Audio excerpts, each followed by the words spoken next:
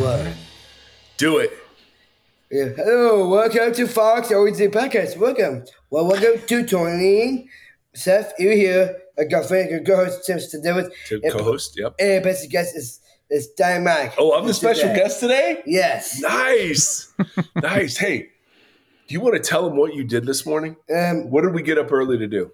I did doing a rap. He did a rap, ladies and gentlemen. So his middle school, it's really a like kindergarten through 8th school, and they do a great job. But they have a little hip hop group called the Couch Rappers. Couch Rappers, yeah. And these guys are the sweetest guys. Seth idolizes them like crazy, and so they invited Seth to come up and do a rap with them this morning in front of the whole school. Yes. And so what did you rap? Do you remember? Yeah. Okay, go ahead. Give us a little bit of it. Okay, let's do this. Let's do this. Okay. Hi, it's me, Seth Erie Thomas, Cat Rappers. I'm the greatest, yeah. I have Pops. I have Tim, Steven. Nice. Fox OG Podcast. Woo! It's Seth Paris. Yeah!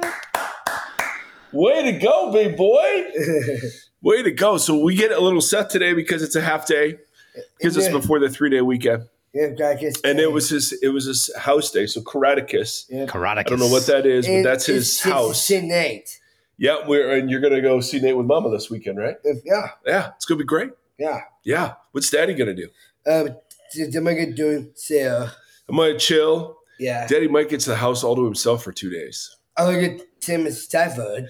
Yeah, I know. Maybe I'm Tim on my way. Stafford come over. Yes. Yeah. Yeah. All right, tell everyone bye. Your chicken nugs are ready. Chicken nugs. See you guys. All right. See you, Voxology. Let's go Karaticus, dude. Let's go Karaticus, dude. Where's the favorite one? Pound it, noggin, cheek, and kiss. See, nice. Oh, that's like his signature sign off. Pound it, noggin, cheek, kiss. Yeah, Perfect. Kisses. So that's his signature sign off. Ladies and gentlemen, Seth Noggin. Erie is, he's a man fully immersed in the digital culture. So well done, Mr. Seth. You know, I gotta say, bro, the way his school, I mean, as far as we know, but when I'm there and watching it, the way his school treats him is just amazing. School and your church. Oh, our church freaking rocks too. He closes, if you're not familiar, he closes our services every week at the 11 o'clock service. So it's amazing. Timothy, how are you? We just hit record. I haven't even said hi to my friend yet. I'm good. Because I just did another podcast. I was a guest on a podcast. I was in the opposite just before this? mic. Just before this, bro. Yeah, it was very popular. Well, I don't know about that, or they were desperate. But if you want somebody who can fill an hour's worth of like airtime, like I'm your guy. If you want a guy that can hang and ask great questions with a guy who can hang and talk for an hour, Tim's your guy. And I mean, I don't know. Anyway, that was fun. Timothy, so you're doing okay? Yeah. Is your house healthy? Your Everybody is currently healthy. Yeah. It's cold. It's been cold or maybe it's just cold because I'm down in my little cave, but yeah, it has been cold lately and raining. Tell me about cold. I thought you liked cold and raining. I would assume I do. That's your weather pattern. But I hear everybody else griping about it. Like when the groundhog popped out and saw his, or whatever did he see it? Did he not see it? Which one means spring is coming earlier? No idea. Don't care. Spring is coming earlier, apparently, and they're all excited. And I was like, really? It's going to be hot soon enough. We went river rafting, my wife and I, in the winter, cold river this last weekend. What? And it was insane. So you had wetsuits on, hopefully. Wetsuits and gloves and booties, and it was still freezing. Can I ask you a question? I mean, yes. So they do offer these trips in the summer. when the water is warmer. We also do it in the summer. This is a new thing. We have a buddy who has his own boat, and so he's teaching my wife how to lead because she's having so much fun with it. So he lets her guide through some of these rapids. So just the three of us on not a full, like a smaller raft. Yeah, but we're doing up to class 4 in the winter. It was cold, dude. But it was Holy fun. Cow! It's a great way to spend an afternoon. That's fantastic. I could see Shauna doing that. The teacher voice coming out. Uh-huh. Absolutely. There's been a lot of stuff going on. I mean, first of all, we have a new Pearl Jam song. So it's true. Gen Xers rejoice. It's called Dark Matter off of their titled LP, Dark Matter. And what do you think? Do you like it? I do like it. I don't think they're like, it's our best work ever. It's like, well, let's just say it's your best work today.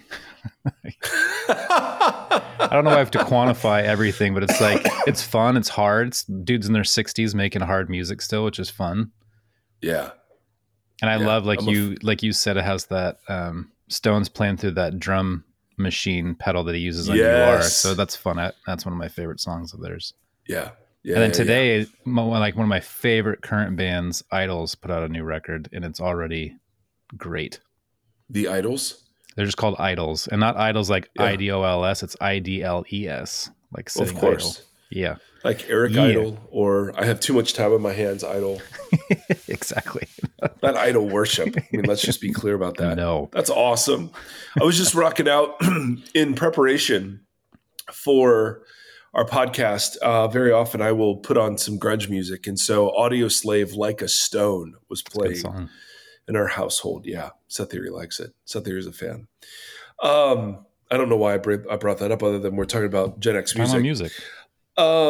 We've got today, what I want to do is we've got some further clarifying questions to get through, which is not shocking. Let's just be honest about that.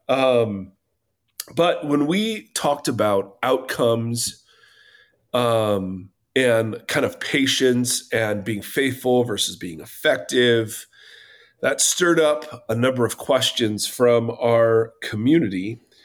And you know what else stirred up a number of questions is that did you know there was a big football game on last weekend? I don't know if you're aware of this. It's the Super Bowl. It's not about soup. It is. Yeah, I know. I love good soup. It's a football game. And were you aware? I don't know if you were aware. We had some people over, but the highlight was we found out there's a really good Mexican market in the far corner of our little town. Like, I didn't even know it was there. And oh my goodness, the tacos that we had were something else. See, that's perfect. I expect that from you. I won the Super Bowl. I don't like watching the Super Bowl with people because I actually like football. Yeah, that's how my good buddy next door, and he's a huge 49ers fan. He's like, I don't want to go to any parties. I don't want anybody in my house. So my wife and I are just sitting on the couch, and I'm, talking about what they're doing and rewinding and whatever else. And I'm just having a great time. There's no one there to comment on the commercials and whatever else. But Jesus made an appearance, Tim. I don't know if you heard that. I did. I saw those. He gets us. If the goal of the He Gets Us campaign was to rile up all sides of Christian Twitter, it succeeded. Mission accomplished. If that was the goal, perfect. I mean, the hot takes were being taken. I mean, we had, let's spend $7 million on the poor, which is amazing. Yeah. We also had Jesus did teach us to hate. Because they were reacting to the foot washing one that said Jesus was against hate, or Jesus didn't teach hate. And they're like, actually, he did. He said to hate your mother and father. So there.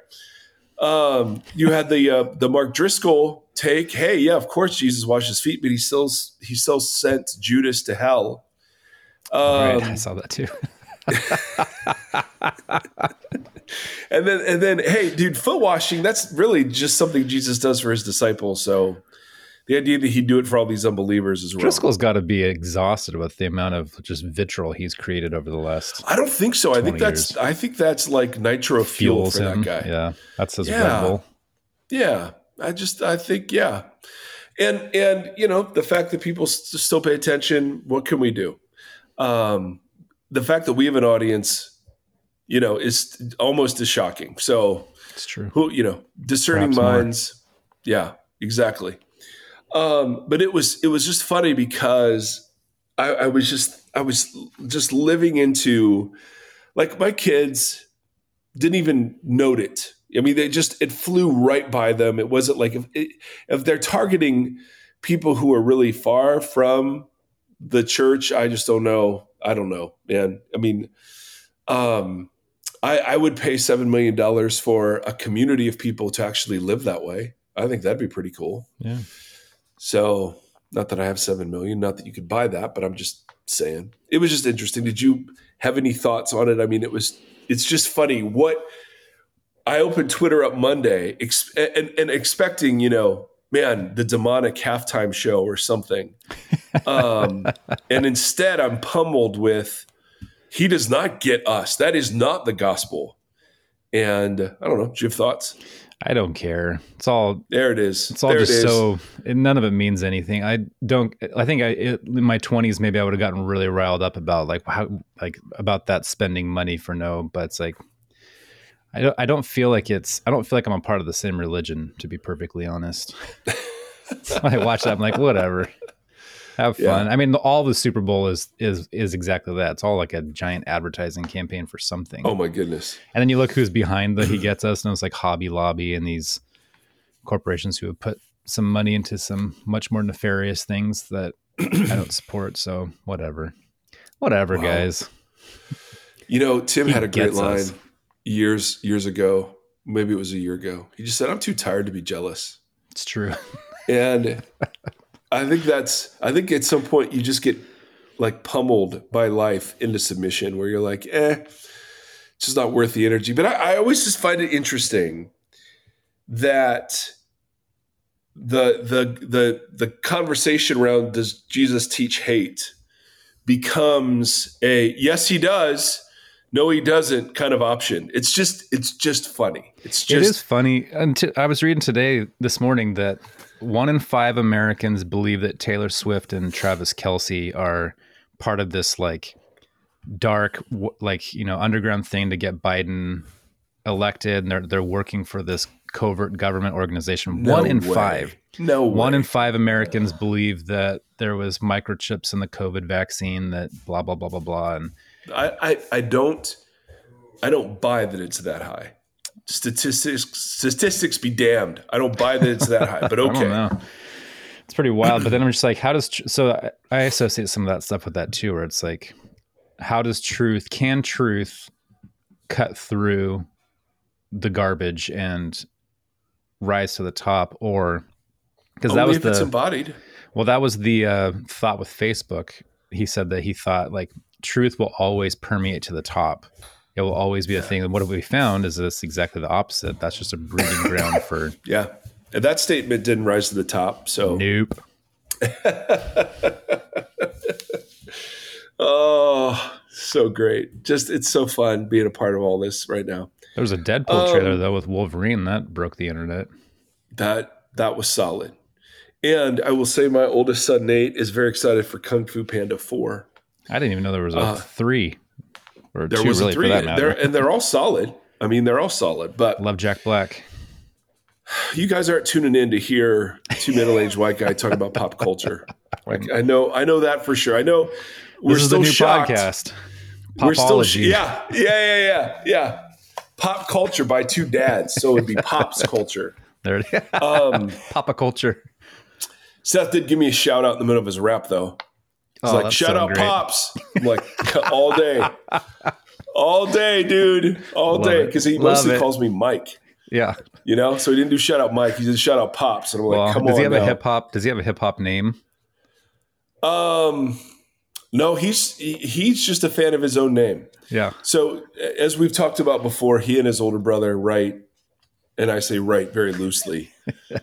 They do. That's great. Songs. So it's often something about Seth Theory being the greatest, which, I mean, of course, what else would you talk about if you're Seth Theory? It's just amazing. It's just amazing. Pops. So anyway, it was just so sweet to see these junior high boys, who are like, so we went to Seth's winter choir concert, and these guys performed, and they're like thanking their manager and their social media. I mean, and it's hilarious. It's so endearing because they're taking this very junior high seriously. Yeah. And Seth just went absolutely berserk. So he was in the choir sitting behind them, and that boy started rocking. Like we thought maybe he was having a seizure. We weren't quite sure. He was going absolutely nuts. I love it. So these kids would just invite him to come up and do a little rap. Yeah. And stand up there as they do it. It was just hilarious. It's wonderful. Man, so sweet. So that's where, if I get off social media and I'm like, that's where I see good. You know what I mean? Like there's just a whole lot of awful out there, but there was something that was done on Twitter about what percentage of the population has a Twitter account, what percentage of the population posts more than once a month. And it was such a tiny fraction of the real world population that it was like, oh yeah, this doesn't matter. Done. Yeah. No, this does not matter. Back to good fruit, bad fruit. Good fruit, bad fruit. Outcomes and effectiveness. We got this email in the most recent Q&R episode 441.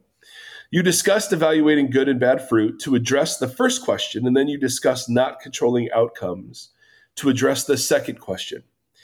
Can you help me tease apart fruit and outcomes? I love this question. I find controlling outcomes to be so prevalent around me that when I look to evaluate fruit, I find I look at outcomes. Oh, so genius. Our community is so freaking smart.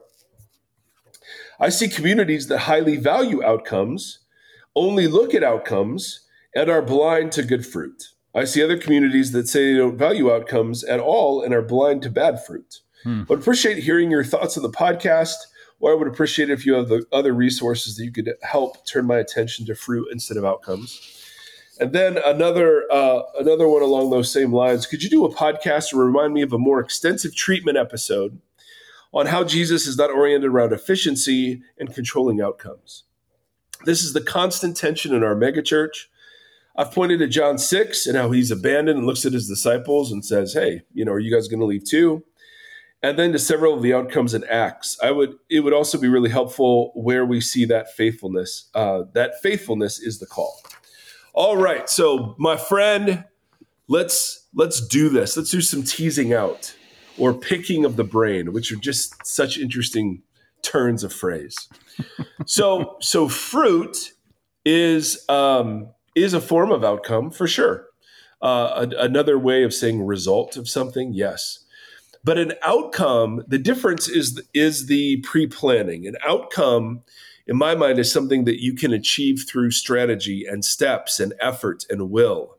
Fruit is something that you don't accomplish through any of those things. And that's where the agricultural metaphor of fruit really helps us. So Jesus, this is one of my favorite parables of Jesus. As I get older and less concerned about outcomes, this is so genius. He says, this is Mark, I think it's Mark 4. He says, this is what the kingdom of God is like.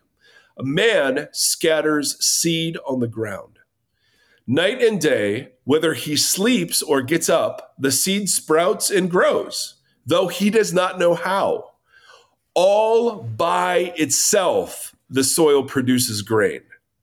First the stalk, then the head, then the full kernel. And I think that picture, a man scatters seed or a woman scatters seed, and then they go to sleep. and that phrase, all by itself. Now, obviously, the farmer can help or hinder the growth, but the farmer doesn't produce the growth. The farmer doesn't control the outcome. The farmer just controls the environment where fruit can be produced, right? Mm-hmm. And that's the difference for me between fruit and outcome. Outcome is something that I see is under my control. We're going to baptize 50,000 people, which means in the next 10 years, which means we've got to do 5,000 a year, which means we've got to do 600 a month, which is whatever it is. I mean, I don't know what my math is, but and you just sort of, you do programs and it's your goal and whatever else. What I see in fruit, and this is what Alan Kreider, making sure I pronounce that right, was getting at in his book, Patient Ferment. That's why he loves the ferment kind of illustration, is you introduce something and then it has a life of its own. And this is what the kingdom of God is like. It has a life of its own. Our job is to be faithful in scattering the seed, right? Preaching and embodying the kingdom in the metaphor. And it's God's job to cause the growth. Paul uses this same metaphor when he talks about he and Apollos planning the church in Corinth. He says, what after all is Apollos, right? Well, the church there thought he was this really gifted rhetorician that was much more impressive than Paul. And what is Paul? I mean, Paul planted the church, and a lot of the converts had come through Paul's ministry. But he says, what are these guys? Only servants through whom you came to believe, as the Lord has assigned to each his task. I planted the seed, Apollos watered it, but God has been making it grow.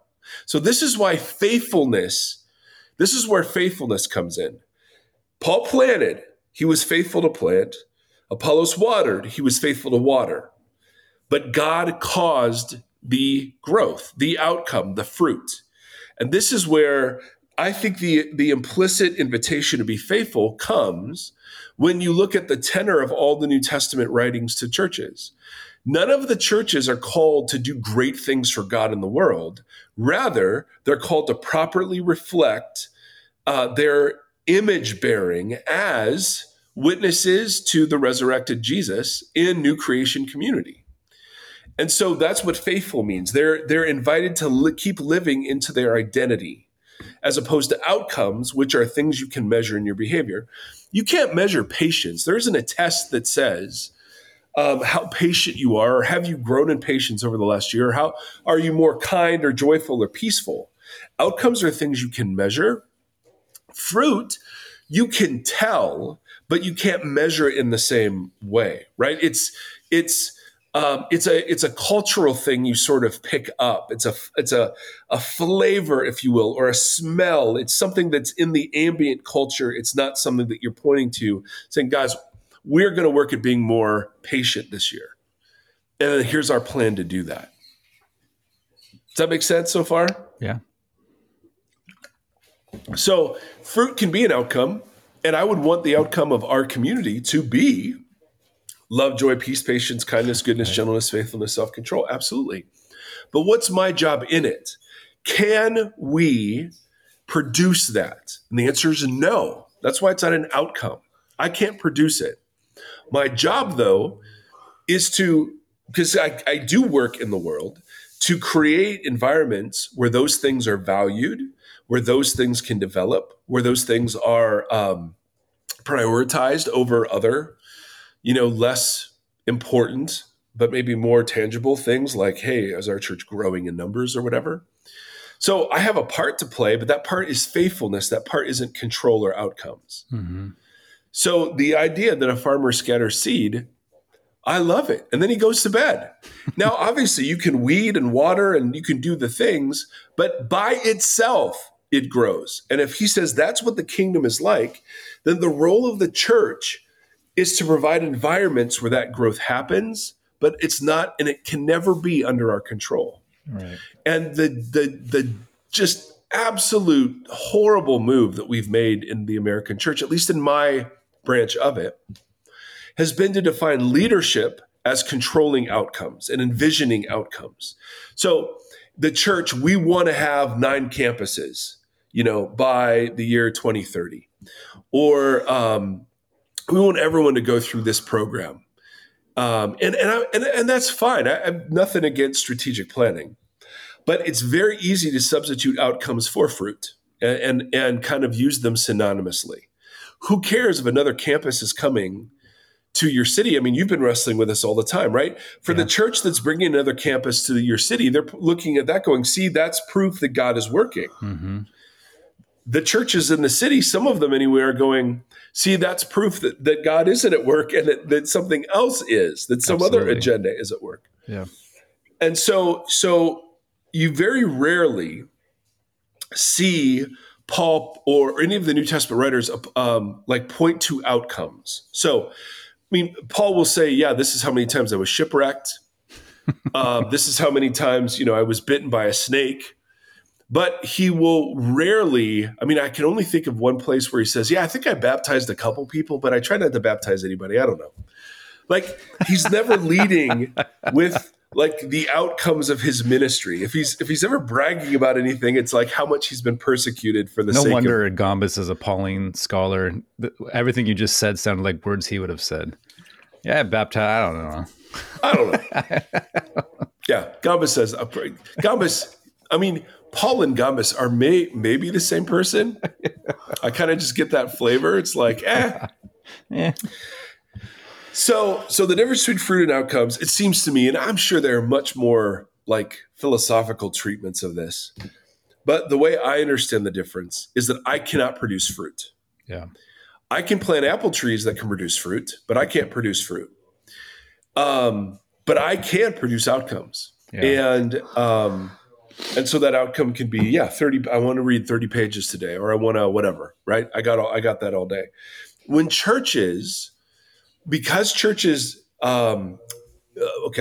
because in megachurch land, and it doesn't matter how big your church is, like megachurch is a state of mind. It's a value system that prioritizes certain things above other things. And so often in that value system, outcomes are mistaken for fruit, as we've said, so that you get, hey, what's the fruit of our church? Well, Rick Warren will say, right, when he retired, hey, 1.6 million pastors have been mentored, 50,000 people have been baptized, like that's the fruit. Mm-hmm. And you're like, no, that's all the scattering seed. The fruit happens by itself. So you could say I've been faithful, and we've tried to train pastors, and we've tried to name and number all the things that you've done. It's kind of like, well, that's not a New Testament option. We're never boasting in our accomplishments. So right. When we are saying that we're not controlling outcomes, that means that I go to sleep. I can live in completeness. I can live in short-term failure. I can live in incompleteness. I can live in short-term failure. I can live in limitation, right? I scattered maybe 4 seeds a day, and then I went to bed. I scattered maybe 10 seeds, or maybe 500. But my job isn't to control what happens when the seed is scattered. My job is just to be faithful in scattering, or to use the Pauline metaphor, I'm just watering. That's all I'm doing. Paul brought this church into existence, and I'm just watering it. But God is the one causing the growth. So implied in that is it's simply my faithfulness. I don't have a predetermined agenda for how this thing's going to go. And so much of what Jesus does is war against predetermined agendas, right? Certainly on the messianic side, here was the Messiah you're supposed to be. But even as he talks about the Holy Spirit, he's like, hey, think about the wind. Good luck harnessing that. Well, my personal agenda is so short-sighted. So it's like it's just anytime I feel like if I have to take a breath and look at what I am trying, like what my intent is or how I'm postured in a certain thing. And if I find that I'm trying really hard to push something that I think is important or whatever, I have to test that just within that kind of thing. But for me, like the fruit, and you can tell me if I'm wrong, but off the top of my head, when I think of this, it was wrong. It was all like a how, what, when, where, why. Like fruit seems to be an embodiment that creates a community or an environment that is healthy, but not for my gain. It's for the benefit and the flourishing of the community I'm part of. Outcomes always feel like they're result oriented. Like you have a goal that you're trying to hit, and then you're doing what you can, like you said, to hit that goal. So they feel antithetical to me. Fruit doesn't feel like an outcome. Be. Yeah. I think just those words, the way they define in my head, they feel opposites. So an example of our church, we wanted to have our church centered around the table, right? And the fruit of a centered church around the table is kindness, compassion, curiosity. There's no way you create those things. So what we did is we said, well, we don't know how to create those things, but it seems like it's really important to practice. So we started doing communion every week and talking about it this way. We started an outcome that was called The Table, which we do once a month, where the church gathers around homes, around tables, and just I've been to one. Together. Yeah, exactly. Now that's something we could control, right? That's an environment that we could control. But the fruit of that is so beyond us. You know what I mean? So there is a place where outcome and fruit can be synced. And so, we can have leadership practices that embody humility. Yeah. We can have leadership practices that embody transparency. I think that's what I meant by the how, what, when, where, why. Totally. Like what's the genesis point of whatever. So there are things that look like faithfulness, and then there are things that you can only see later. You just call faithfulness. Yeah. Label it. Exactly. So Jesus, I don't know if Jesus ever tells us. Paul, he uses the word outcome. I know at least one place, but I don't know what their Greek word is. But he just said, consider the outcome of their way of life. And I think there he means the fruit of their life. And if you've been around people who are slavishly discipled by political discourse, there is a fruit to their life that is the inevitable consequence of being immersed in that. Likewise, if people have imagination saturated by the community spirit and the scripture, then they should have a different sort of fruit, but it's not outcome oriented. Although outcomes can help provide an environment for fruit, if that makes sense. Yeah. One example I want to use about the difference is parenting or marriage. And I want to introduce this, and then we got a question about parenting. And so I was told that the goal of my parenting is to make sure my kids are Christian. That's the outcome, right? That's the sole purpose of the family, is to produce more Christian, children who then become Christian adults. So that's the outcome, rather than the fruit of a lifetime of journeying together. It's the outcome. And when I saw the outcome that way, then I elevated as certain things, like making sure they prayed the prayer, making sure they went to church, making sure they believed the right things, making sure they were baptized, going to church camp, and so on, so on, so on. And often, a lot of Christian parents like us make the same sort of error where we're so fixated on the outcome, we're missing the person in the middle of it. You know what I mean? And we've defined the outcome so narrowly. Well, they've prayed a prayer and been baptized, that we're ignoring what the actual fruit is of their life. Are they anxious? Exactly. Are they controlling? Are they angry? Are they whatever? And so where I've had to walk in deep, repentance, is we were handed a book called Growing Kids God's Way. And this book was, and we had parenting classes on it. We were all young families. There were a bunch of us, young families at Rock Harbor. And so we were all kind of raising our kids together. And this was sort of the manual. And it had to do with teaching kids to soothe themselves, putting them on schedules, not letting them run the household, making them sleep in separate beds. Whatevs. Whatevs. Right? And we can debate the merit of all of those things. I'm too tired. The absolute blasphemy of attaching that form to God's way. I'm sickened that I did not call that BS for what it is. And we got this email. Dear Christ followers. Oh. I don't know if he means us or Seth. So he didn't specify. Yeah. So we'll answer it on behalf. I'm just so used to it being like, dear heretics. So now that we've got the Christ followers, just joking, JK, LOL. No one calls us heretics.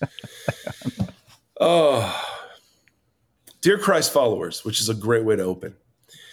I really appreciate the podcast and how it has provoked me to think more deeply, be more curious, and ask more questions. So we didn't sit down and say, hey, how do you have an outcome that produces this? Exactly. But if we ask, hey, do we like what our podcast is doing? And people say, this is the fruit in me. We're like, yes, that's fruit that we really value. This brings me to a question that's been heavy on my heart for a while. Me and my wife attend a church that's a little more on the boundary set side, but it's where God has us. And rather than give up, we want to live out Christ in the context we found ourselves in. Now, let me just stop there and say, how freaking awesome is that? Mm-hmm. Because my first response is to be like, I'm out, dude, no way. For their response to be, no, I think we're called here. Even though we really don't agree with this, I just admire that. Mm-hmm. We are taking a parenting class, and they are very supportive of using the rod. So the rod is from Proverbs. Use the rod or spoil the child. Like, those are the options. You've got to use the rod to discipline or spank, or you spoil the child. Mm-hmm. All right? We're taking a parenting class, and they are very supportive of using the rod in a, quote, biblical way. As I've tried to follow Jesus, this has been hard for me to reconcile. I know training my kids is important. I want to teach them to respect authority. I was spanked growing up, and it never made me doubt my parents' love for me. But at the same time, I've come to realize that it may have played a part in the person I've come to be now.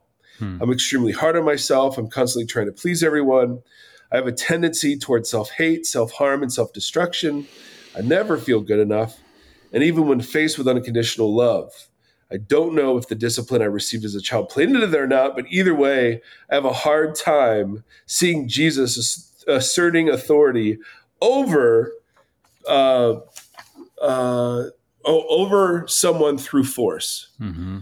I do discipline our kids, but I don't like it. I feel awful every time it comes to that. I don't know what to do, but I'm not sure what's right. There is a lot in Proverbs about the value of the rod.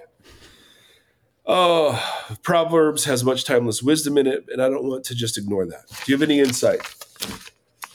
Well, dear listener, let's talk about outcomes and fruit, shall we? So, disclaimers. Most of you who've listened to this have met my children in some capacity. Nate's 20, Hannah's 18. Seth, of course, rock star. You will know from their interactions with me that, like, we have a close relationship, but it is not even remotely perfect. Or have they made choices that I would have preferred them to make in human life? And so I want to just set out that I don't trust parenting advice from hardly anybody. And so I hesitate to give some. Tim might be the better parent of the two of us, but they're still works in progress. So they're at the beginning of their progress. Yeah. So we'll throw some ideas out, but we're hardly experts, is my point. 100%. If the outcome of our parenting is that these kids are walking with Jesus their whole lives, then I don't know if I'm successful or not.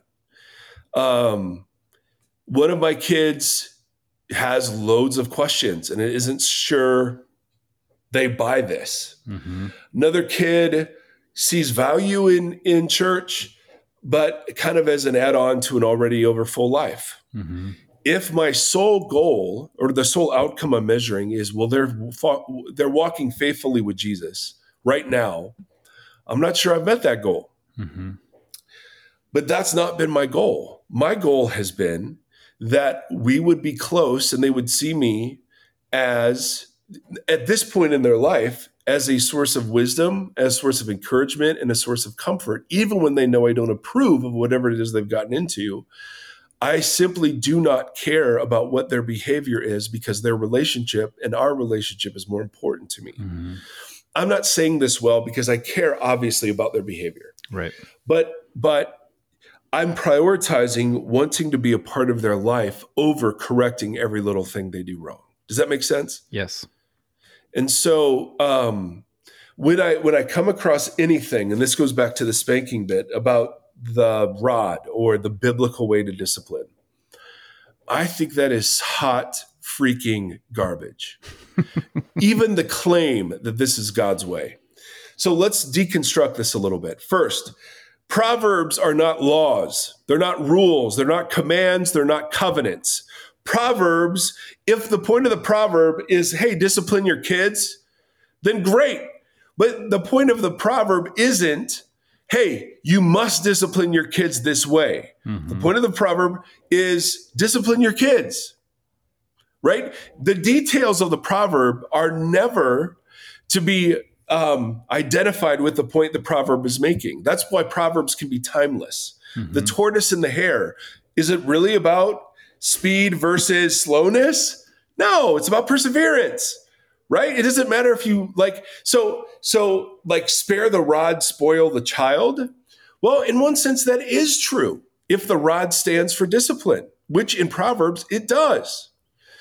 So that anybody would take, you have two proverbs that say, do not answer a fool according to his folly. And then another one, I think it's in the next verse, that says, answer a fool according to his folly. And they give two different rationales for that. Mm-hmm. The point is wisdom, not rulemaking. And if there's anything that I want to say to other parents out there, it is that Jesus following has been used to guilt kids and shame kids into hiding and pretending. And we call that Christian.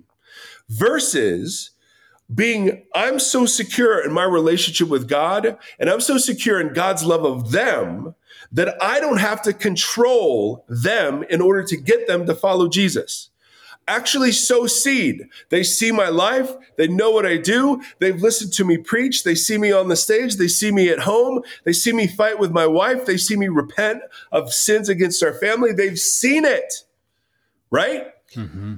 But the last thing I've ever done with that is mandate that they follow in those footsteps. Right.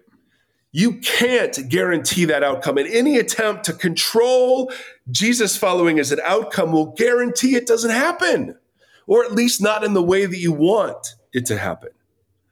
My kids are drifting into Jesus following, not because I'm asking, controlling, or manipulating them, but simply because as they explore the world outside of their own experience within our family, they're seeing some of the just desperation and emptiness of the ways of life their friends are choosing and the things that they've experienced themselves. So it's like sexuality. I was told that outcomes mean that to teach my kids about sex means to teach them not to have sex before marriage and to teach them where the lines are. And that if they have sex before marriage, it will be bad and that God won't reward them afterwards. We've not taught them that. We've taught them about having a healthy relationship with their sexuality, which means pornography and masturbation and all the things, and recognizing that they are very sexual creatures these days, and that getting to marriage as a virgin isn't what the goal of Jesus following is, right? It's like alcohol. We knew that they drank before they turned 21. We encourage them to have healthy relationship with alcohol. People would freak out because we're not keeping the rules there. Mm-hmm. But my kids have come back and they've said, Dad, I have 2 drinks and then I go home because I don't want to be like that. Right? The truth, is this making any sense? I don't know. I've wanted to talk about this for so long, and I don't want to present myself as some sort of expert because the kids could go off the deep end tomorrow. The outcome isn't that my kids don't go off the deep end. The outcome I want more than anything else is that I'm still allowed to be part of their lives, their deep lives, their true lives, their mistakes, their darkness, the wants they have that they know aren't right. My therapist put it this way: the opposite of shame is connection. And so much of parenting, at least in my experience, under the guise of Jesus following, is shaming. Yeah, 100%. And driving those kids into hiding. That you're not safe with their ugliness. You're not safe with their badness. You're not safe with normal teenage desires, right? When we freak out over symptoms, we let roots go undressed. I mean, good Lord, no wonder they hide. No wonder they hide. Shame and fear. So the poker face required as your kids actually open up and tell you the real things they think, the real things they've done, the real things their friends do, and to just sit there and connect with them in the midst of that has been one of the hardest things ever and one of the most rewarding. Because the outcome has not been, hey, these kids are following Jesus and having quiet times every day. The outcome has been, hey, they're making their way through this and they still invite me into the very depths of what's going on in their life.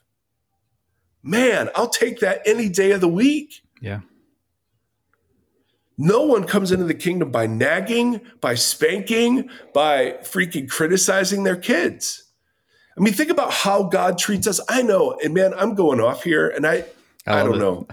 Well, I don't know. There's so many disclaimers I want to give. Don't give any disclaimers. I think you have nailed it. And obviously we're a work in progress. You're a little bit ahead of me. But even that's a weird thing to say because your kids are 3 unique individuals with 3 unique paths and 3 unique journeys. And my kids are 2 unique people. And then for my kids, they're so opposite of each other. There would be if I was trying to rule the house with one way of doing things, I would lose them both. Totally. And nothing constructive would come of it. But like I have one really peaceful, like just really empathetic and emotional kid, and then one wild spirit that pushes boundaries and fights, and I cannot react to them the same way. Yeah. We're learning with the younger one who's so spirited what are the best things for kids? What's the best way to drop a kid off at school? What is the attitude, the environment within the car that you should cultivate to set that kid up for success that day? And the same thing before they go to bed. How do you build that and conjure that? And then how do you give them discernment skills and critical thinking so that they can ask hard questions and feel safe to ask hard questions? Yeah. And if they ask a hard question that I don't agree with, me spanking them or putting fear in them. Or even shaming them for, yes. Like, think of all the shaming statements, like, that come with discipline. Like, you're so much trouble. Or what's wrong with you? What's wrong with you? Those are tragedies. Yeah. You're dehumanizing them. Yes. So I wish I had I really wanted to write an organized flow through this because I have so much emotion around it. And I just couldn't. I wrote 30 pages of notes and I just was like, okay, it's just going to come out. And so it's coming out awful. But to the person who's asking the question, no, if it feels wrong to hit your kid, don't hit your kid. Yeah. All right. Simple. Particularly like we tried spanking Nate and it just didn't feel good because that's what we did. That's what our parents did to us. That's what everyone was doing. We didn't like the way it felt. And I noticed it one time when Nate had hit somebody and I'm spanking him on his bottom for hitting somebody. Yeah. What weird ass message is that? Literally. We discipline our kids, but my goodness, the number of times we've done it is maybe 4 or 5. Like, we make them talk to us. Yeah. I go out to breakfast with them. We show up at sporting events. Like, we just drive connection. There are times my kids will be so upset with me and I'll just sit in their room and read a book and say, I'm not leaving because I love you and want to be connected with you even in this. Yes. I love you in your ugliness, kids. And the reason I can is because I've been loved that way. Like, parenting should just be what Jesus has done, which is, of course, tell the truth. And which is, of course, there are times convict. Absolutely. But in every other way, it's been invitation into connection. And it's been his kindness that's led to repentance, right? I'm so adamantly opposed to pointing at one expression of manhood and calling it biblical, one expression of parenting and calling it biblical, one expression of marriage and calling it biblical, one expression of parenting and calling it biblical. It's such bullshit. Yeah. It is such bullshit, and it's blasphemous. The point of Proverbs is to give wide guardrails. Guys, it's important to discipline your kids. And what's been great is that because our kids are so different, we've disciplined them all differently. Like what was discipline? Exactly what you're saying. What was discipline for Nate was not discipline at all for Hannah. Yeah. You know? Because they're unique individuals. Exactly. You're actually receiving them as gifts and humans, and you're not, there is a time when they're little for coercive power. Absolutely. You know, I mean, there was one time Seth got in a sensory cycle so bad, he was throwing things in a restaurant, and I swatted him on the booty, and for whatever reason, that sensory input like helped him kind of snap out of it and wake up. There are times, you know, if your kid's running out in the middle of traffic or there are times for coercive discipline. I get that.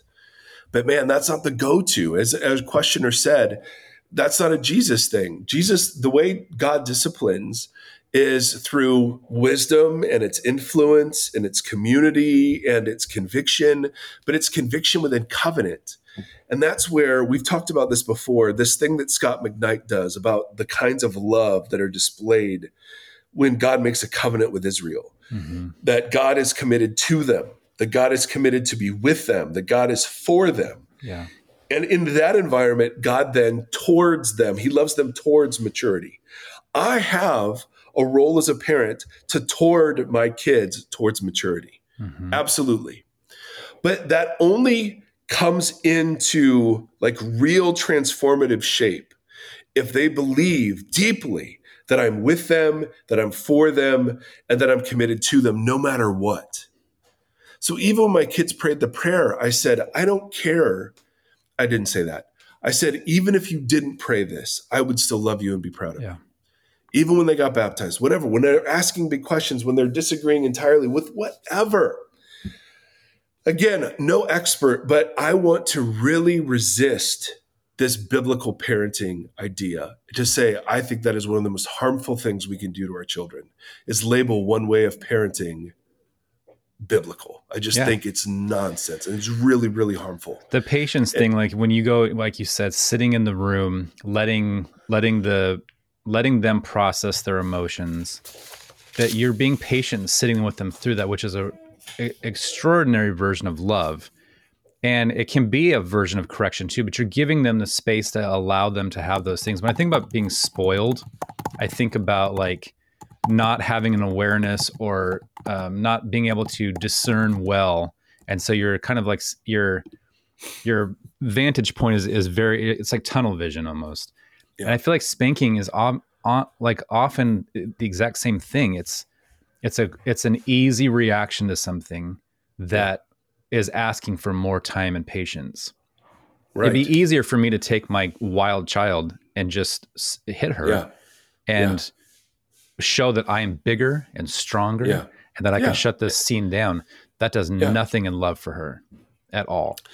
And I want to open up the possibility. Like I've used dad voice before with my kids when they were little, where I would come in and with loads of authority in my voice, raise my voice towards, I remember, it doesn't matter. I won't tell stories about them. So I want to, there are times, I'm not saying that there aren't times. Seth just carried down 2 posters of our older 2. There's Nate's senior soccer picture. Thank you, Seth. And then this, what do you got? Hannah's senior soccer poster. Okay. Perfect.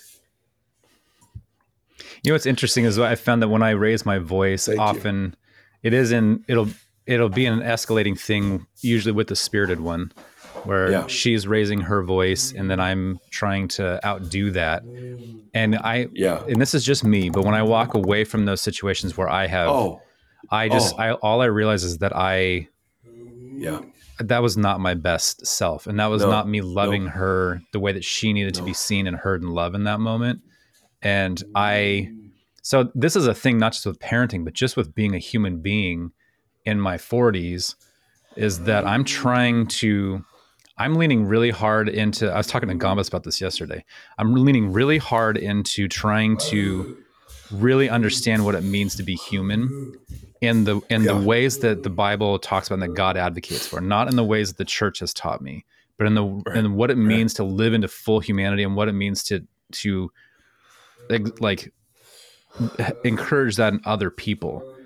And so a lot of that is a lot of patience and knowing when to hold my tongue and knowing when to discern and knowing how to do these things. And that's a lot of work, but I'm doing it out of love and trying to exalt and lift up other people. So that has to be the way I live with my family too.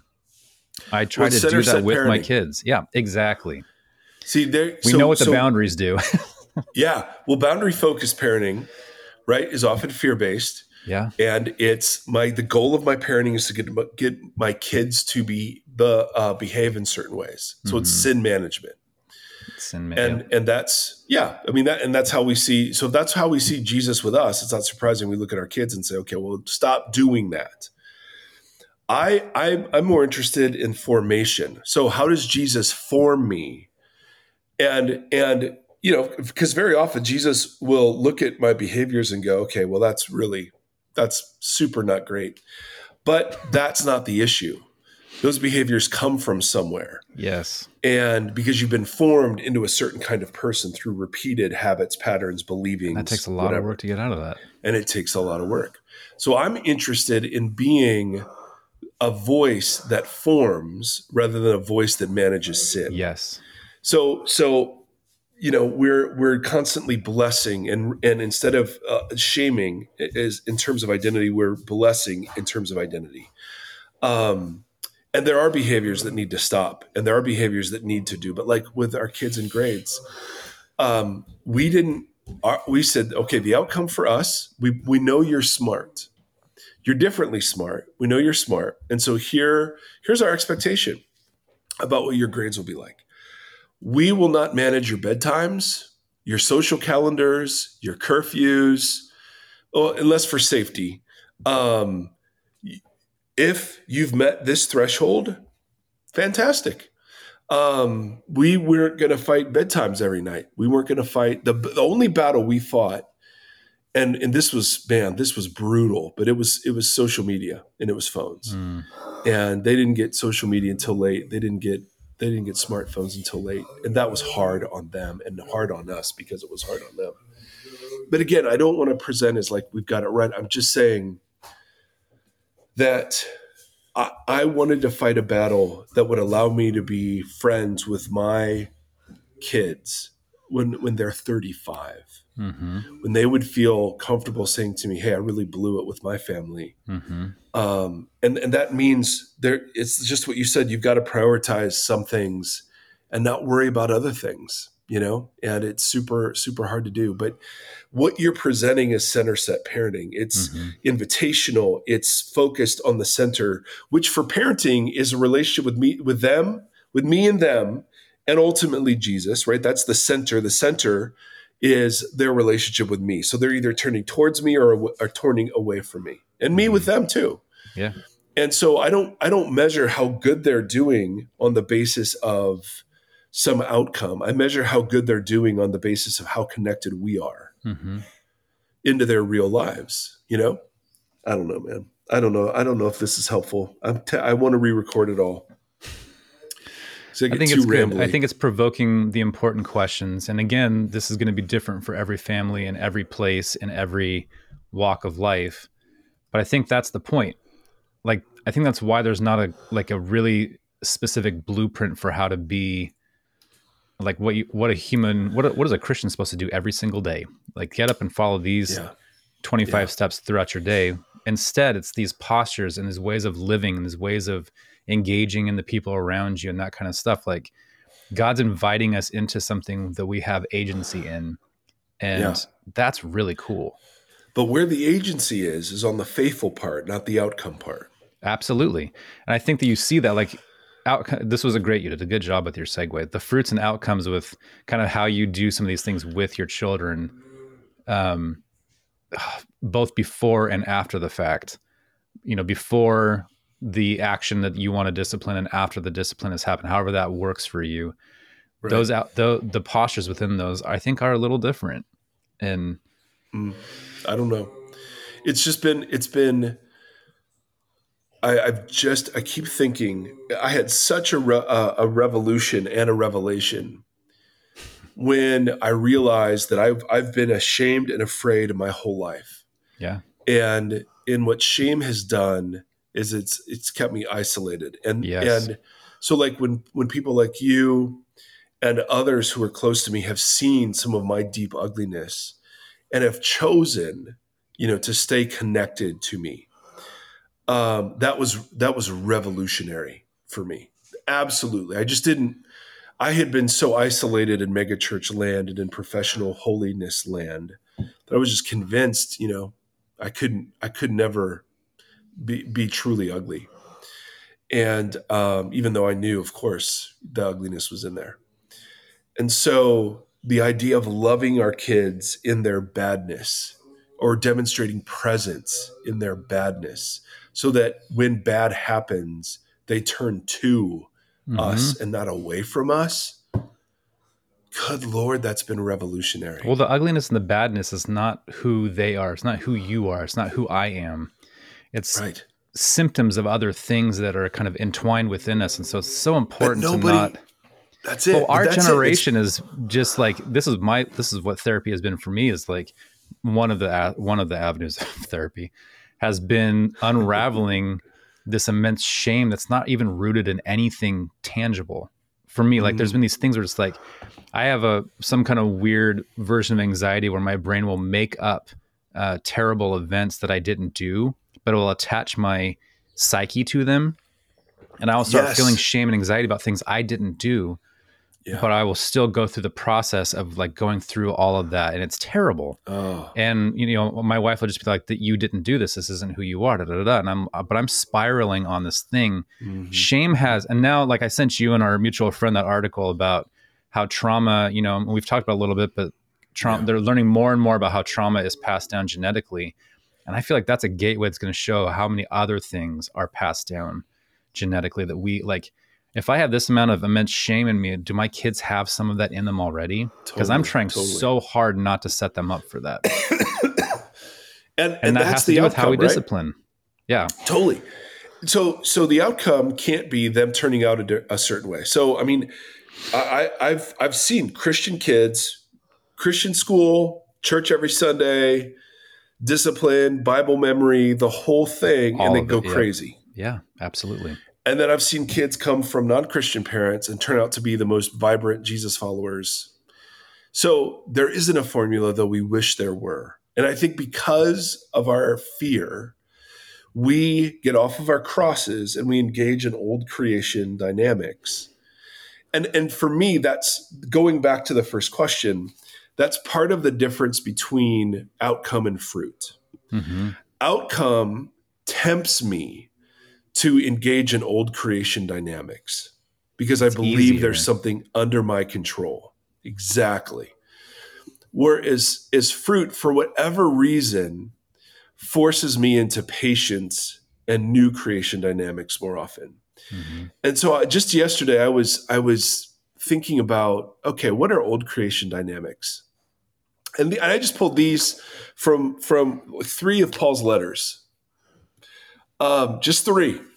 Old creation dynamics: envy, boasting, pride, dishonoring others, self-seeking, being easily angered, keeping records of wrongs, delighting in evil, sexual morality and impurity, idolatry, hatred, discord, division, rage, selfish ambition, factions, drunkenness, conceit, provoking others, greed, deceit, unwholesome speech, bitterness, slander, malice. And I find that it's like politics. If I'm really worried about the future of our country, I'm okay engaging in old creation behavior because it's so important and I have to play my part. You know what I mean? Mm-hmm. And then new creation behaviors. Good Lord, right? I mean, this is just a dumb list, but think about it. If like you literally lived out of love and joy and peace and patience, goodness, faithfulness, gentleness, kindness, and self-control, rejoicing with the truth, protecting, trusting, hoping, persevering, humble, keeping unity, speaking truthfully, speaking encouragement and blessing, hospitality, compassion, forgiveness, and thanksgiving. And you're like, wow. I find that boundary life, whether it's parenting, whether it's politics, whether it's marriage, is outcome focused. Yeah. They have to stay in the boundary. And because the outcome is so important, I'm tempted to engage in all the old creation behaviors. Well, you know what's interesting about that too is the boundaries are what are doing the work. True. So again takes away agency or responsibility or how you are navigating or how you are interacting within that environment. I was like, while you were reading those, I was thinking about the diagrams that we made for when we were going through the center bounded fuzzy. Yeah. And with the center one, when I was picturing it in my head before we made the things, it was like there's this space and people are in different spaces within it. And that's okay, right? Like, but with the boundaries, this constricted thing that once you're inside the boundary, you're fine. There's nothing to worry about anymore. And if you're outside the boundary, well, there's also nothing for us inside the boundary to worry about because they're out there.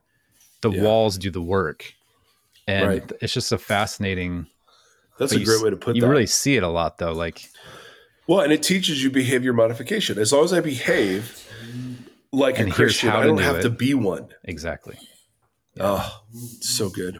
Hey, for some reason, I'm feeling very vulnerable about all of this, and I'm not sure why. So I'm just going to say, emailers, be gentle. Because I don't know how polished, and I certainly don't want to come across like I know I've got it figured out. I really feel strongly against the rod class.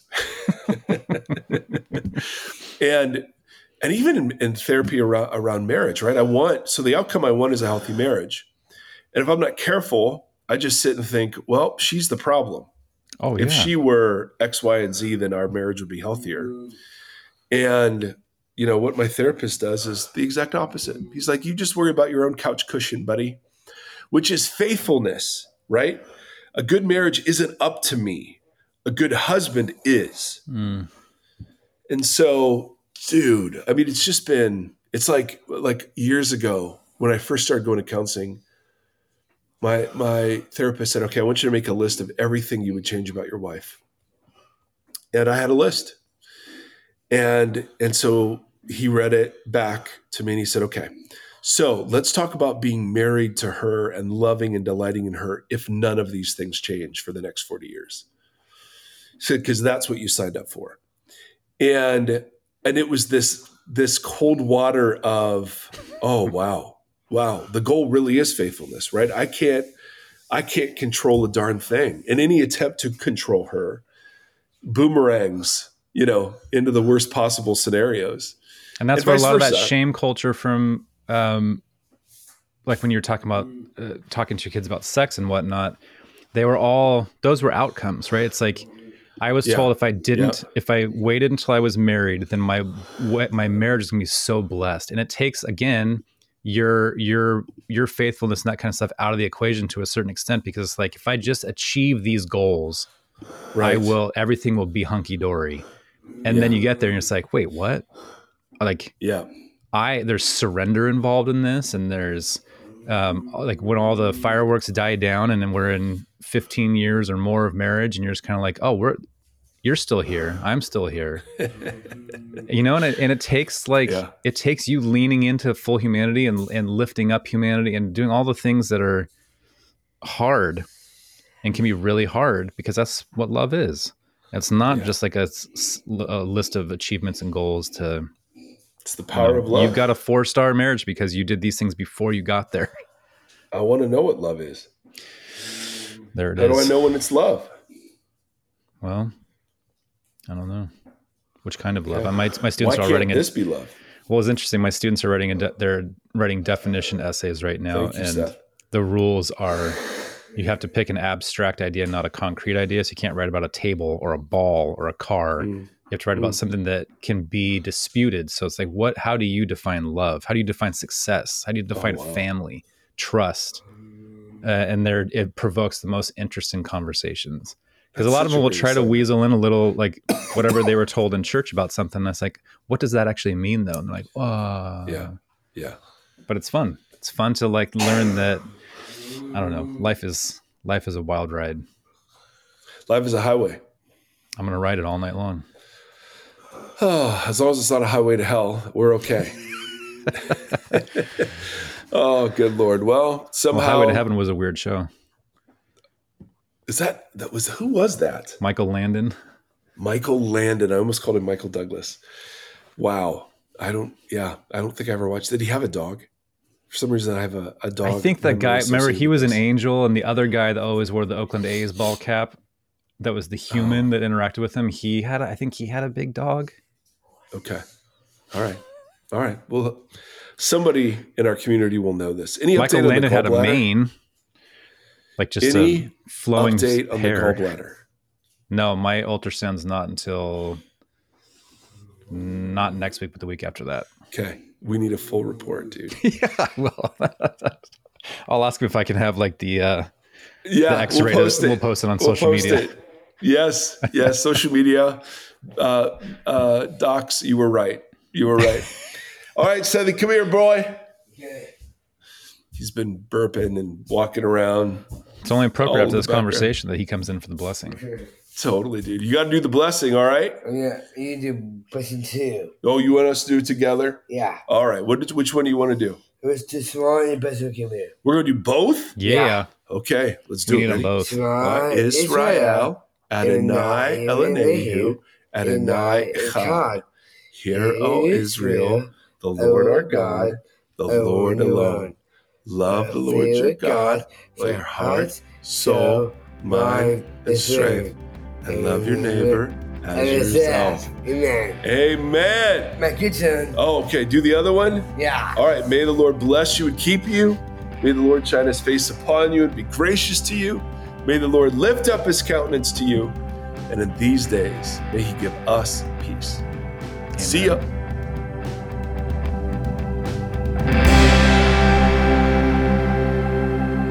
Thank you for listening to this conversation. The Voxology Podcast is a 501c3 nonprofit organization that is made possible by listeners just like you.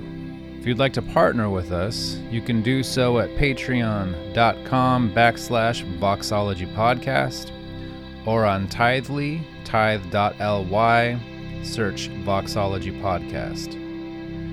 You can interact with the hosts on Facebook /Voxology Podcast or on Instagram at Voxology Podcast and on Twitter or X, whatever it is, at Mike Erie. Thank you for walking this long road with us.